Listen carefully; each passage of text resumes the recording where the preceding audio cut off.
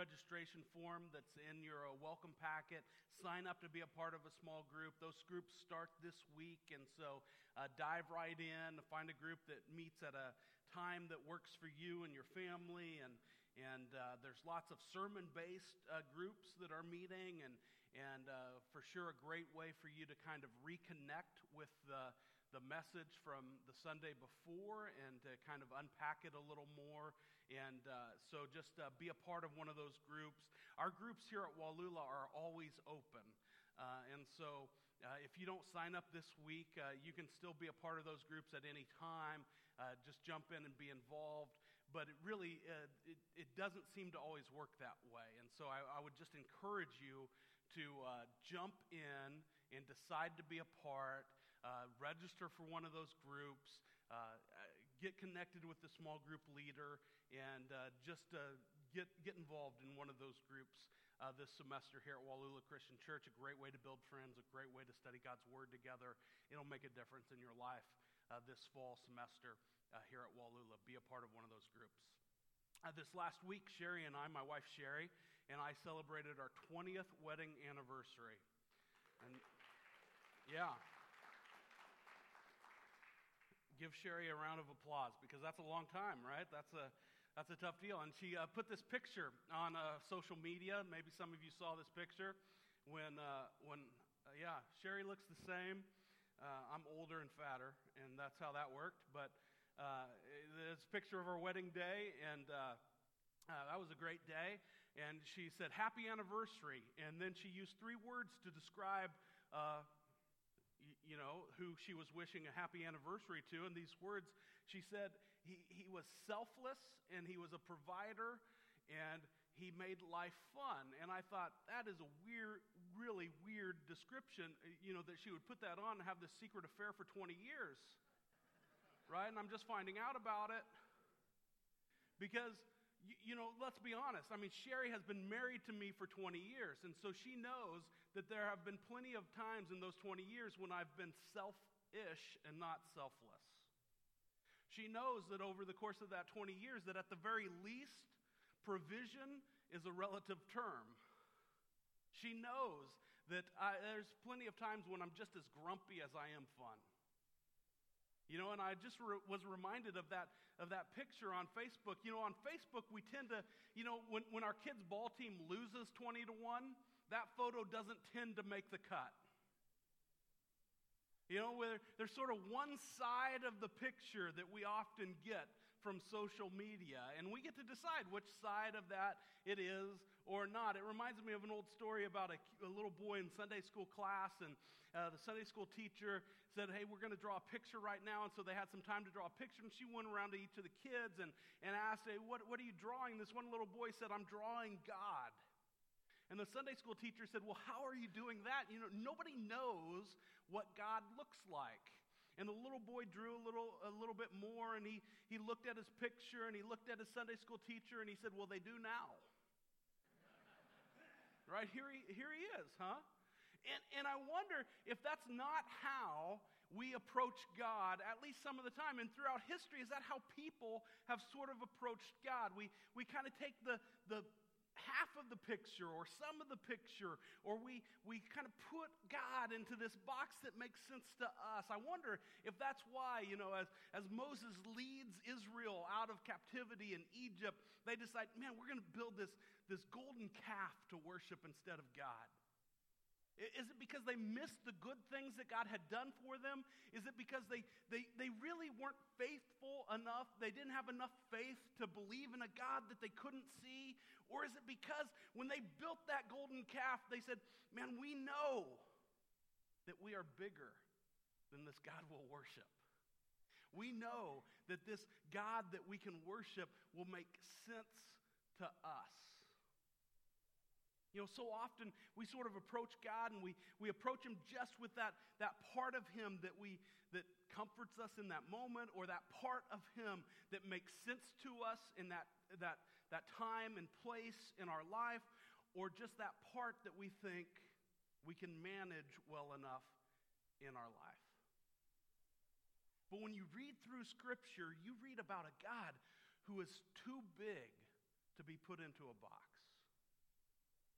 He's too big to completely understand. He's a God of creation. This God that's described in Scripture in Genesis, it's a God who is described as creating the universe in 6 days. That's a big God.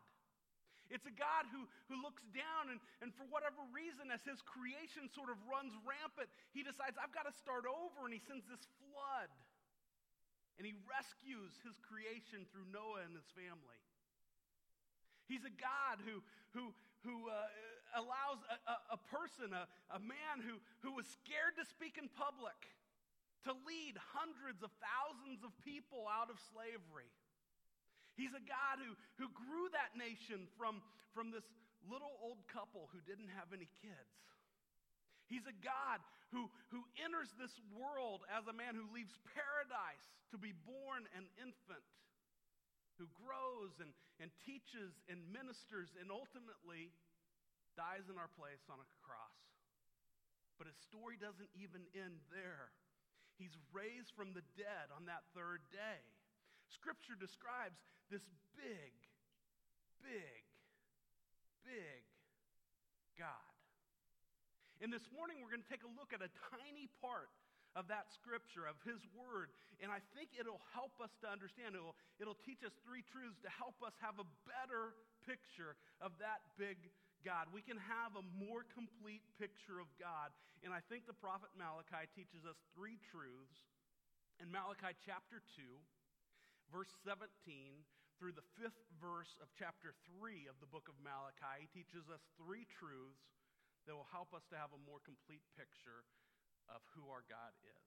If you have your Bibles, I'd love for you to open them up to the book of Malachi. It's at the very end of the Old Testament.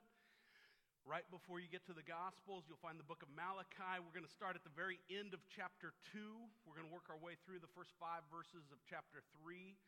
If you're using your phone or some kind of a device to read Scripture this morning, you can find the outline on the YouVersion app.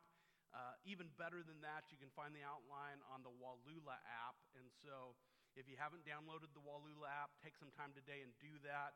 One of the neat things about that Wallula app is that you'll also find the small group questions for your small group. If you're in a sermon-based small group, then you'll find those questions on that app. And so you can you can go through those on your own. You can prepare for that small group meeting. You can check in on your small group leader and make sure they're doing their job and all that stuff, or just get ready to see where we're going with that section of Scripture in the small group.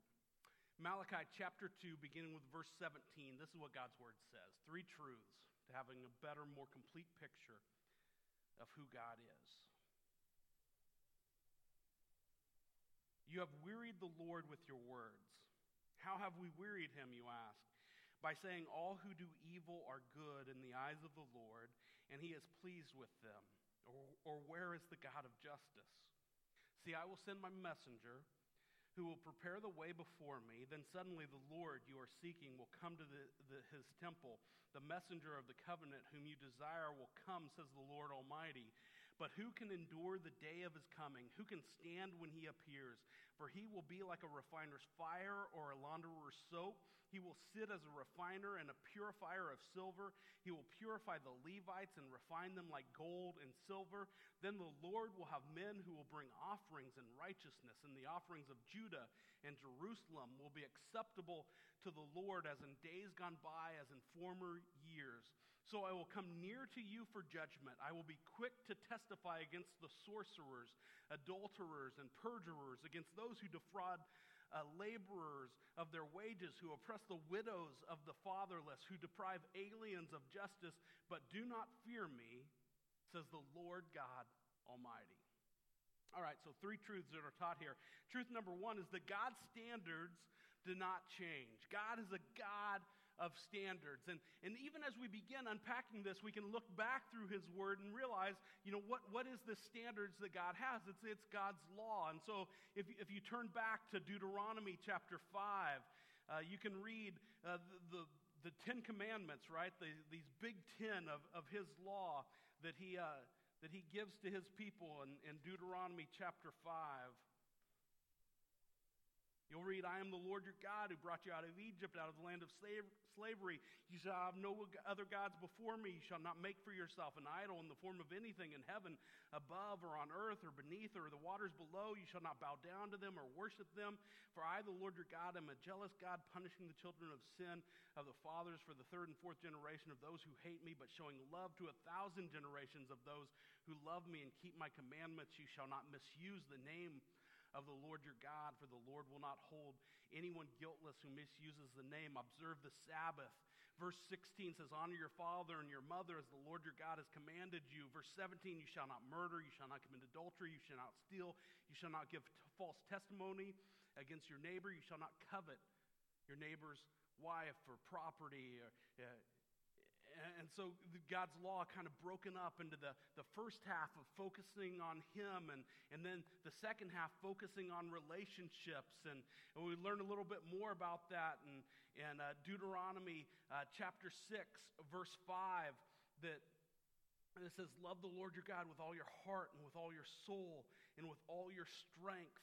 And then following with chapter 7, verse 12, that says, if you pay attention to these laws and are careful to follow them, then the Lord your God will keep his covenant of love with you as he swore to your forefathers. There's these standards that God has for his people that he set, and they don't change. They haven't changed. And so we come to verse 17, and it says, you have wearied, in chapter 2 of the book of Malachi, and it says, you have wearied the Lord with your words.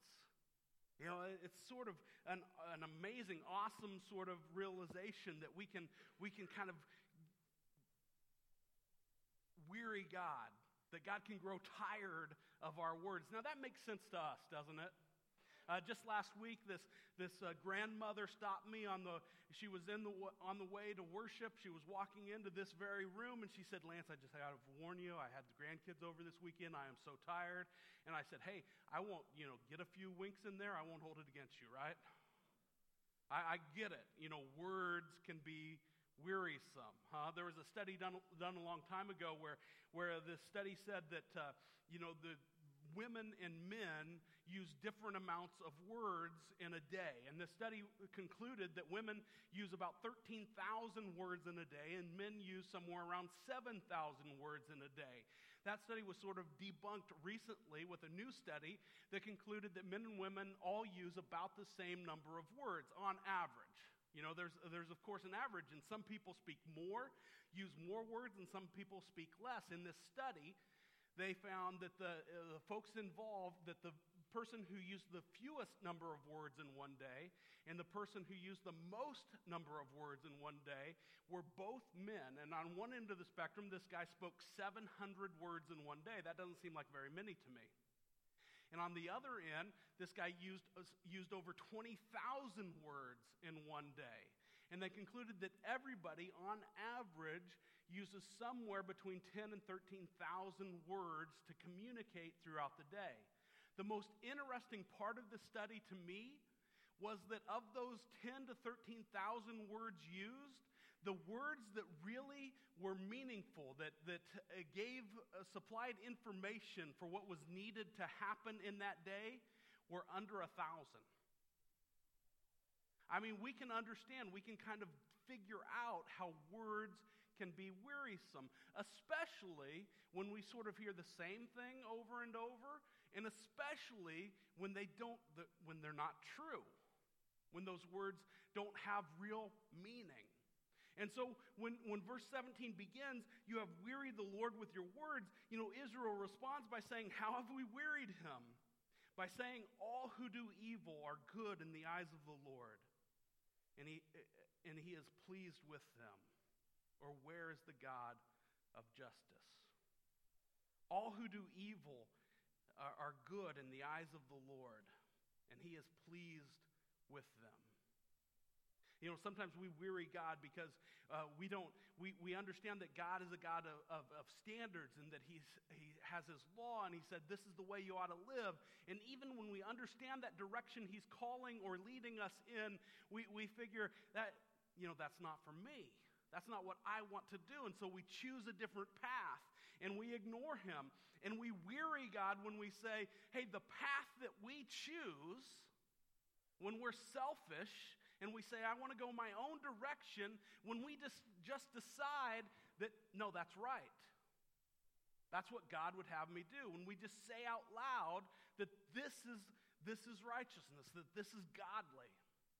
You know, it's a little bit, I was having a conversation with my son the other day. He said, hey, Dad, can I go out? And I want to go and do this. And I said, yeah, probably, that's fine. And I looked at the clock, and I was figuring, when does he need to be home?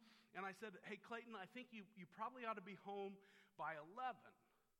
But I know you asked me because, you know, kids figure out, right, who's the nice parent, you know, who's going to say whatever. And we have different standards a little bit. I shouldn't have said that Sherry's not the nice parent. That's not what I meant, all right? Let the record show. But we have different standards as parents even, right? And kids figure that out pretty quickly, huh? And so Dad's going to say, hey, be home by 11. That's all right. And I said, but, you know, you're going to leave, and Mom's going to say where you're going, and you're going to answer, and then she's going to say be home. She'll probably say be home by 10:30. You're just going to have to live with that. All right, and so he leaves, and he walks out, and he has a conversation with his mom, and his mom asks, where are you going? And he tells her, he says, when are you going to be home? And she said, why don't you be home by 10:30? And he said, but Dad said 11. See, that's not really the standard that was set, huh? Just obey your mother was the standard that was set. But we decided, we like this one better. We like this better. And that's probably okay. We can make a list. I know I can make a list. We can make a list in our lives of the things that we sort of rationalize by saying, yeah, but God. Yeah, but. You didn't really mean this for me. You don't really know what I've experienced. You don't really know that this just makes things much easier, right? And we kind of rationalize down, just like we rationalize the standard of our curfew or what have you. It wearies God when we say, we're going to do what we want, but we'll call it godly. You know, and sometimes, to be fair to the Israelites, they're asking, where is the God of justice? Because when we look around the world, right, and we can see that sometimes the unrighteous prosper and the righteous struggle. And we say, how in the world is that fair? Where is the God of justice? We're still experiencing and dealing with this today all the time. My heart was broken this last week when my daughter looked across at me at lunch and said, Dad, why does all this bad stuff happen? It's just been a week for my kids where they had a friend who was in a diving accident, and he may not ever walk again. He's in the hospital right now, and just a terrible situation for he and his family to deal with. My kids had a friend who you maybe saw on the news about this church van, this accident, rollover accident, and 3 young people died in that accident. Their friend has 2 broken legs and some internal injuries and is in the hospital. And my daughter had another friend who luckily wasn't injured in a one-car accident that she was involved in. But just sort of all this stuff that happened in the same time period. And it left Lacey asking this question, why is all this bad stuff happening? What's going on? And man, I wish there's been so many times in my life as a pastor, as a husband, as a dad, as a friend, when I've wanted a better answer to that question. Why does this bad stuff happen? And the only answer I have is that we live in a fallen, broken world. That when you go back to the beginning in Genesis chapter 1, 2, and 3, and you see sin enter the world, and then there's a consequence to that sin. That doesn't make every bad thing that happens a direct consequence to some particular sin. But it does mean that the penalty of sin in this life, in this world, is death. That our world is broken. That it's not the perfect design that God had and has in store for us. I can only point to verses like Matthew chapter 5 and say, Jesus told us that this is how it would be in Matthew chapter 5, verse 44. He said, "But I tell you, love your enemies and pray for those who persecute you, that you may be sons of your Father in heaven. He causes his sun to rise on the evil and the good, and sends rain on the righteous and the unrighteous." That in this broken world, sometimes the rain will fall on the just and the unjust alike. And throughout Scripture, these words of justice and righteousness are synonyms. They mean the same thing to God. Now, when we sort of unpack that and we think about a God of justice, we have in our mind the scales, right, of justice. And we want everything to sort of work out and equal, to be balanced. We would say we want life to be fair. God, when he thinks about justice, he thinks about that in terms of righteousness. He wants things to be right. He wants us to be right. That's God's standard, and it never changes. Now, the problem is, or the issue is that, man, that's too high a standard to meet. In fact, when you go look at Matthew chapter 5 still, and you kind of get to the end of Jesus' thought there with verse 44 and 45, he goes on in verse 46 to say, "If you love those who love you, what reward will you get? Are not even the tax collectors doing that? And if you greet only your brothers, what are you doing more than others? Not even pagans do that. Be perfect," in verse 48. "Therefore, as your heavenly Father is perfect." Be perfect as your heavenly Father is perfect. If we stopped this morning with verse 48 of Matthew chapter 5, if we stopped this morning with verse 17 of Malachi chapter 2, we would be ending with some bad news. Some awesome news. That we serve a big, big God. That he's amazing and holy and right and worth our worship. But some sort of distressing news. That his standard never changes. And his standard is that same holiness. And that same righteousness. That same perfection. The great news is that we don't have to end this morning with that first truth, that God's standards never change. And that we get to talk about truth number 2, that God makes a way for us to meet his standards. Malachi chapter 3 says, "See, I will send my messenger who will prepare the way before me. Then suddenly the Lord you are seeking will come to his temple. The messenger of the covenant whom you desire will come, says the Lord Almighty. See, I will send my messenger." This is so cool because we've talked a little bit about this before, that Malachi comes at the end of the Old Testament, I think rightly so, because for 400 years, there's sort of going to be this period of silence between God and his people. There won't be another prophet to Israel for 400 years. And God, though, is promising at the very beginning of those hundreds of years without a prophet, I'm going to send somebody. There's going to come somebody. There'll be a prophet who will prepare the way for the Lord. He's pointing to John the Baptist, who will show up in Mark chapter 1, verses 1 through 7. You can go read that and you'll see that Malachi chapter 3, verse 1 is quoted in Mark chapter 1, verses 1 through 7, and again in Luke chapter 2, verse 27, and it shows up again in Matthew that God is pointing to John the Baptist, who's preparing the way for Jesus, who's preaching this message when he comes of what? Repentance. Right? He's preaching this message that God has set the standard, and we failed to meet them, and we've got to turn back to him.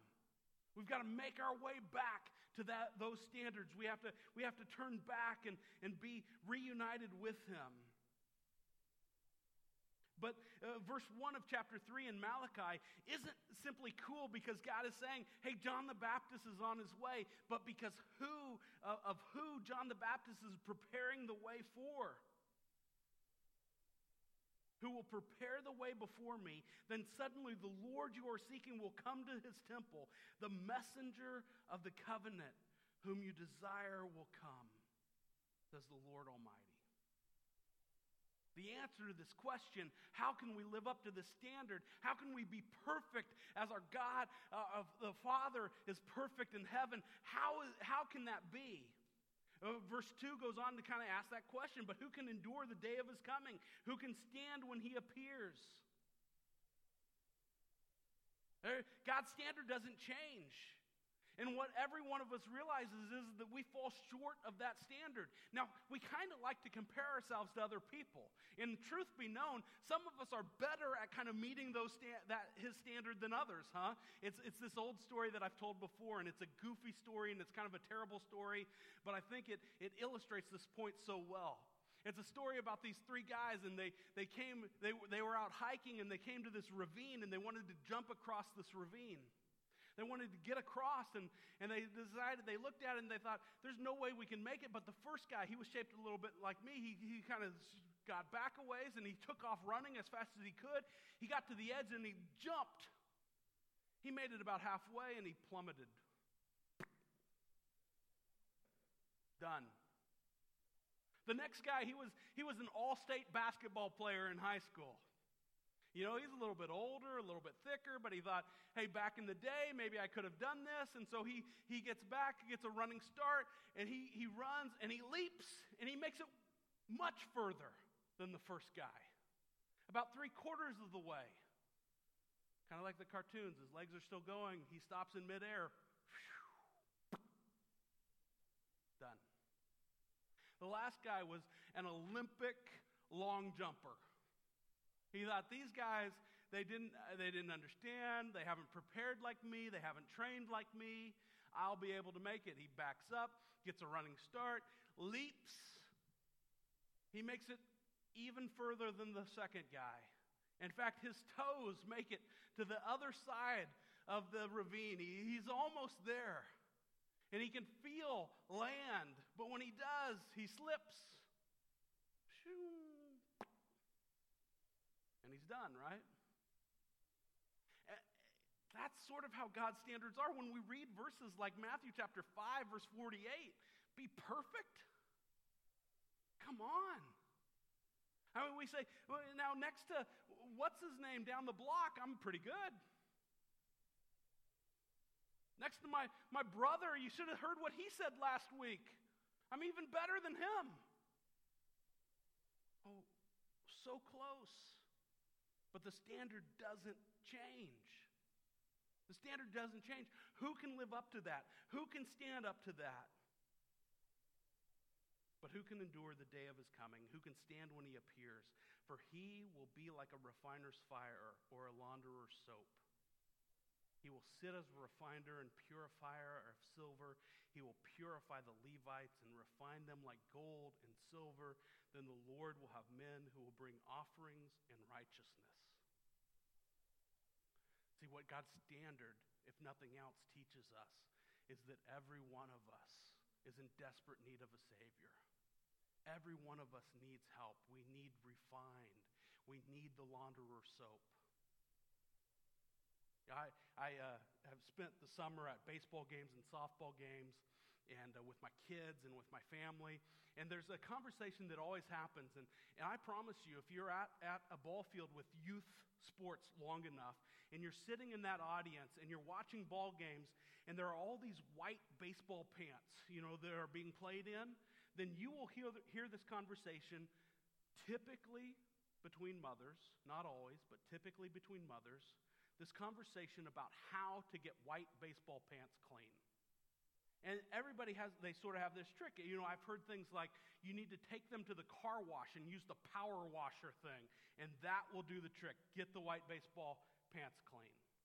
You know, my wife buys this special bar of soap. I don't know what it's. I'm pretty ignorant about many things, and this is just one of them.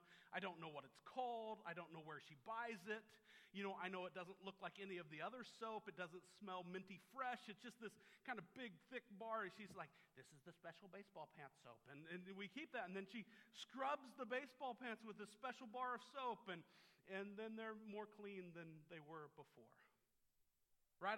I've experienced this on a tournament trip with my son, and baseball pants came back, and I'm cheap, and so I've spent, $350 in the laundromat already to wash them one day, and the next day I'm out of quarters, and so I think I'm just going to scrub these up. I'll just use this little bar. It's a little, much smaller, the free bar of soap in the hotel, and I'll just say, this is the magic, bar of soap, and I'll try to scrub and scrub and scrub, and all I realize is that I can't do it. I need help, all right? I need the $350 for the washing machine, all right? I need somebody else, something else to do the work to clean those things up because I can't do it. And I know it's true of baseball pants, and I for sure know it's true of my life. That I'm in desperate need of a Savior. That I can't stand up when that judge comes. That I have to have somebody stand up for me, to clean me up, to refine me. And that's the promise that God makes, that Jesus is on his way, and that he provides that help, that he purifies the Levites. The Levites, you think, who are the Levites? They're the priests. Who are the priests? They run the temple. Who's the temple in the New Testament? It's the church. It's us. He cleans us up enough. When we say yes to him, we're invited to be a part of his team. We're a part of his family. And we're righteous in the eyes of God. He's cleaned us up. Jesus has made that way for our offerings to be acceptable. Have they changed? Maybe not initially. We're going to grow more and more like him, and his Spirit's going to make us more and more like him from the inside out. But at least initially, they're still acceptable in God's eyes because he sees Jesus and not us. God has made a way for us to meet his standard. He's done it on his own for us. Truth number 3 is that God will judge us. Look at verse 5. This is kind of the whole picture of God, right? This is for sure the part of that picture that sometimes we don't like to look at.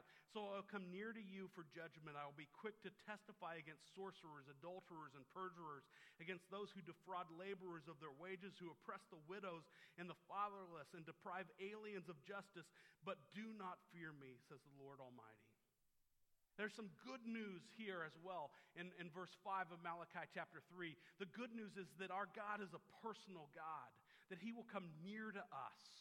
Now, sort of the scary news, the troublesome news, is he's coming near to us to judge us, right? And there's a whole list of people that he'll judge. And basically, when you look at that list, you go back to that idea of loving God and loving others. And this is the standard that he set, because that list is just how well we care for the least of these in this world.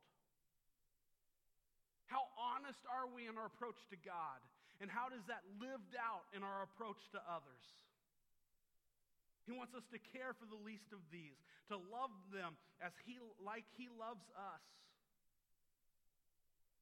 I'll judge these folks who do not fear me. Now, this idea of fearing God is that, we could minimize this, and I think we do when we say what God really means is that he wants us to have a healthy respect for him.